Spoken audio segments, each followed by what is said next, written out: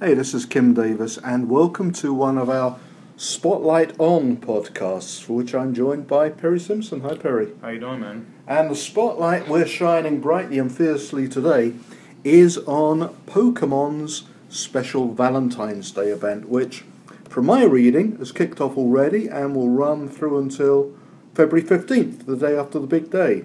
So, Perry, what are they up to? Well, it seems they're really doubling down on their remaining player base. It's obviously the game declined pretty sharply since its peak in July. Excuse me, it had about 45 million active players at one point, which was unprecedented. Wow. I think the app itself, when it launched, And that's worldwide?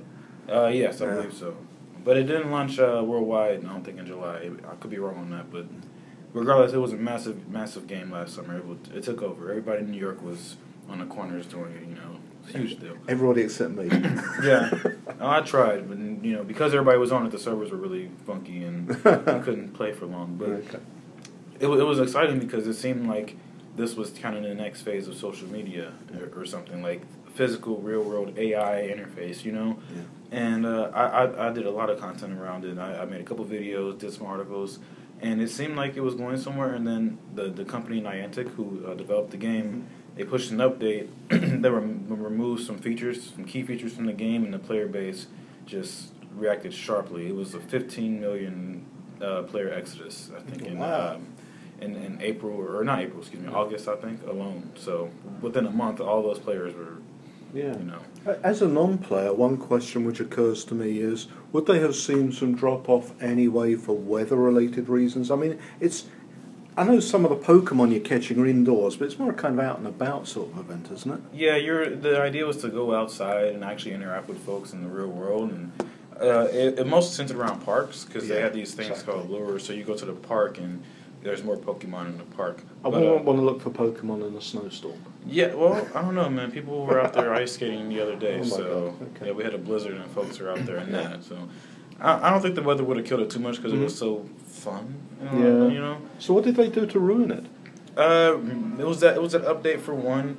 But it was also, it took them a long time, it seemed, to really get like partnerships going with brands. Mm-hmm. I mean, they had a big one with Sprint, I think last month or the month before, where all the Sprint stores are going to be Pokestops. And Pokestops are these places that players go to in the real world to attract more Pokemon, catch them, and you can set up these things called lures that attract rare Pokemon there to the location. Every Sprint store, I believe, will be a Pokestop. And users can come there and charge their phone and all that stuff. Like it's really cool. It's bringing people to the store. But this was, again, like a couple months ago. Yeah. And the game came out last summer, so it took them a long time to really get in front of that. Right, they didn't catch the wave. Yeah, and then they just made some really strange decisions with the updates. And even this particular update, there's a faction of the player base that is, feeling like this is not answering the questions that they want answered. But at the same time, they had an event in Halloween that was very successful, and it was around this same stuff. It's just giving people more of the same. So, and there's plenty of events, of course, throughout the year, especially in the United States, and they're not all going to be suitable for Pokemon, but I don't know. I'm just having some weird thoughts there. But Valentine's Day, So, how is Pokemon getting people to show the love on Valentine's Day? I believe they give you those Pokestops, the lures at the Pokestops. I believe that you get like 6 hours on them when they're normally 30 minutes. So explain that to me as a non-player. What does that mean? So when you go to we can use Sprint as an example. You go to a Sprint store, and in the game they have these items called lures, and the Sprint location you set your lure to it digitally, and it attracts Pokemon there, right? Okay. And that's where people congregate around these lures. In the parks, it happens more organically. Okay. So normally it only lasts 30 minutes, so each player will just like wait till it goes out and just put one up. But these are enhanced lures. They attract pink Pokemon. Pink Pokemon. Yeah, and they last for 6 hours. So I'm guessing the idea here is to get people hanging out in these places for a long time, and maybe somebody's gonna hit on somebody, and maybe something goes somewhere. I don't know. Okay. It's kind of. It's a bit like standing in line for 3 hours to get a Shake Shack burger. Yeah. Maybe there's romance in there somewhere. I don't know. Now, it strikes me that's something which brick and mortar brands might be interested in sponsoring, because if you got like these long time slots where pink Pokemon are hanging around in your store, why not bring the customers in? Yeah, and that's what made the game so exciting from a marketing standpoint. Because you had a lot of bars, especially in Brooklyn, where they would, they have their chalkboards outside. They would say, hey, free lures here all day or whatever, and they just have folks hanging out, and you come in and get you a beer. If you caught a Pokemon at the store, you can show you caught it, because it shows you where you catch them. If you can show you caught it here, then we'll give you, like, a credit or something like that. So it was a lot that was, like, unofficial. It wasn't supported by Niantic, but it was very exciting, and maybe somebody is going to come around and do something cool like that for Valentine's Day, like a brand. Yeah. But it makes sense because you can then share it, can't you? If you're advertising there are free lures or whatever they're called here, people are coming and getting them, they'll share that they're there, they'll tell their you friends. tweet it out or something, and then folks will come by. Ideally, they'll come by. It's tricky in New York, at least, because the weather, like you said, the weather's not nice right now. I'm not trying to go to a bar and catch Pokemon, pink Pokemon.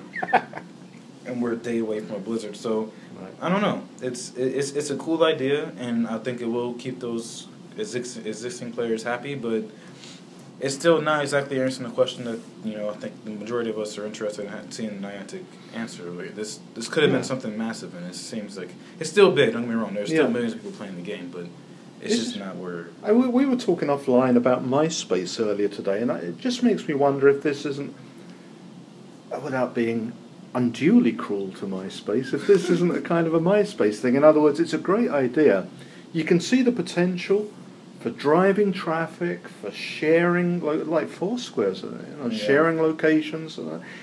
Is it an idea which is just going to sit there and flop around helplessly until someone comes along who can really grasp it and do it better? Yeah, I think so, because even with MySpace, they had a great thing, and then it was bigger than I think they hoped they could have dreamed it would be, and then obviously they weren't prepared to deal with the scale of it, and they didn't really do anything as far as advertising really. I mean, they did, but not enough, obviously. And then Facebook comes along, and here you go. I think Niantic's in a similar place with Pokemon Go, where they've broken the ice. Now we see what's possible. Yeah, somebody's going to come along and probably do it better. The problem is that Pokemon itself is such a strong IP. I don't know what you could replace that with. So it'd have to be. Yeah, it's again, it's a kind of, now I'm thinking of Twitter, because very, very strong brand, high profile, but not necessarily fulfilling all of its promise commercially. But another question, and again, I speak as somebody who's never even attempted to catch a Pokemon. Are they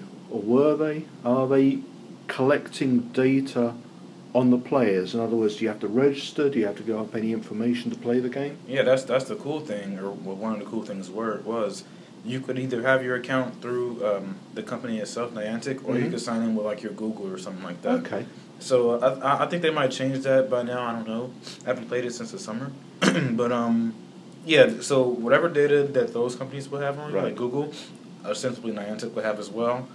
But the problem is, I don't think they were really, selling against that data, and I still don't think they are, to be honest. And I would imagine there's an opportunity to gather location data as well. Yeah, absolutely, because it uses Google Maps API, so it knows where you are and where you're going and where you're stopping. It shows you where you caught Pokemon and things like that. So if I was a brand and I saw that people were hanging outside my store catching Pokemon because there's a lure right next door, I would want to know that. And I'm not sure that there's a really efficient way to find that out without playing the game. So. This is just a big mystery to me. 45 million people, I think you said. Yeah. Probably a lot of them are millennials, younger people with disposable income, a lot of them.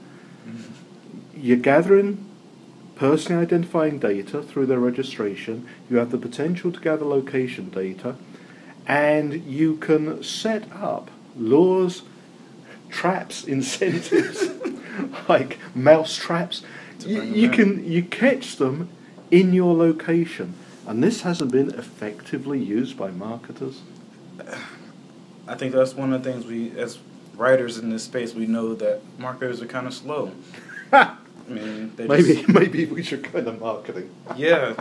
I mean, they just seem to be slow in the uptake sometimes. I mean, I wouldn't even expect Pokemon Go to be a big deal. And I grew up with Pokemon. The trailer was exciting. It came out a couple years ago. We're all like, oh, this is going to be great. But we thought it was just going to be gamers playing it.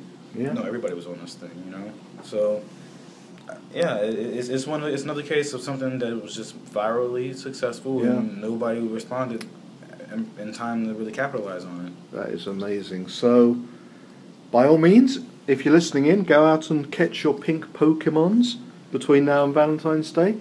And rest assured, it doesn't look like anyone's going to try to sell you anything. Yeah, so again, maybe there's some romance in there. I don't know. Pure, non-commercial romance. Happy Valentine's Day, everyone. Thanks, Perry. Yep.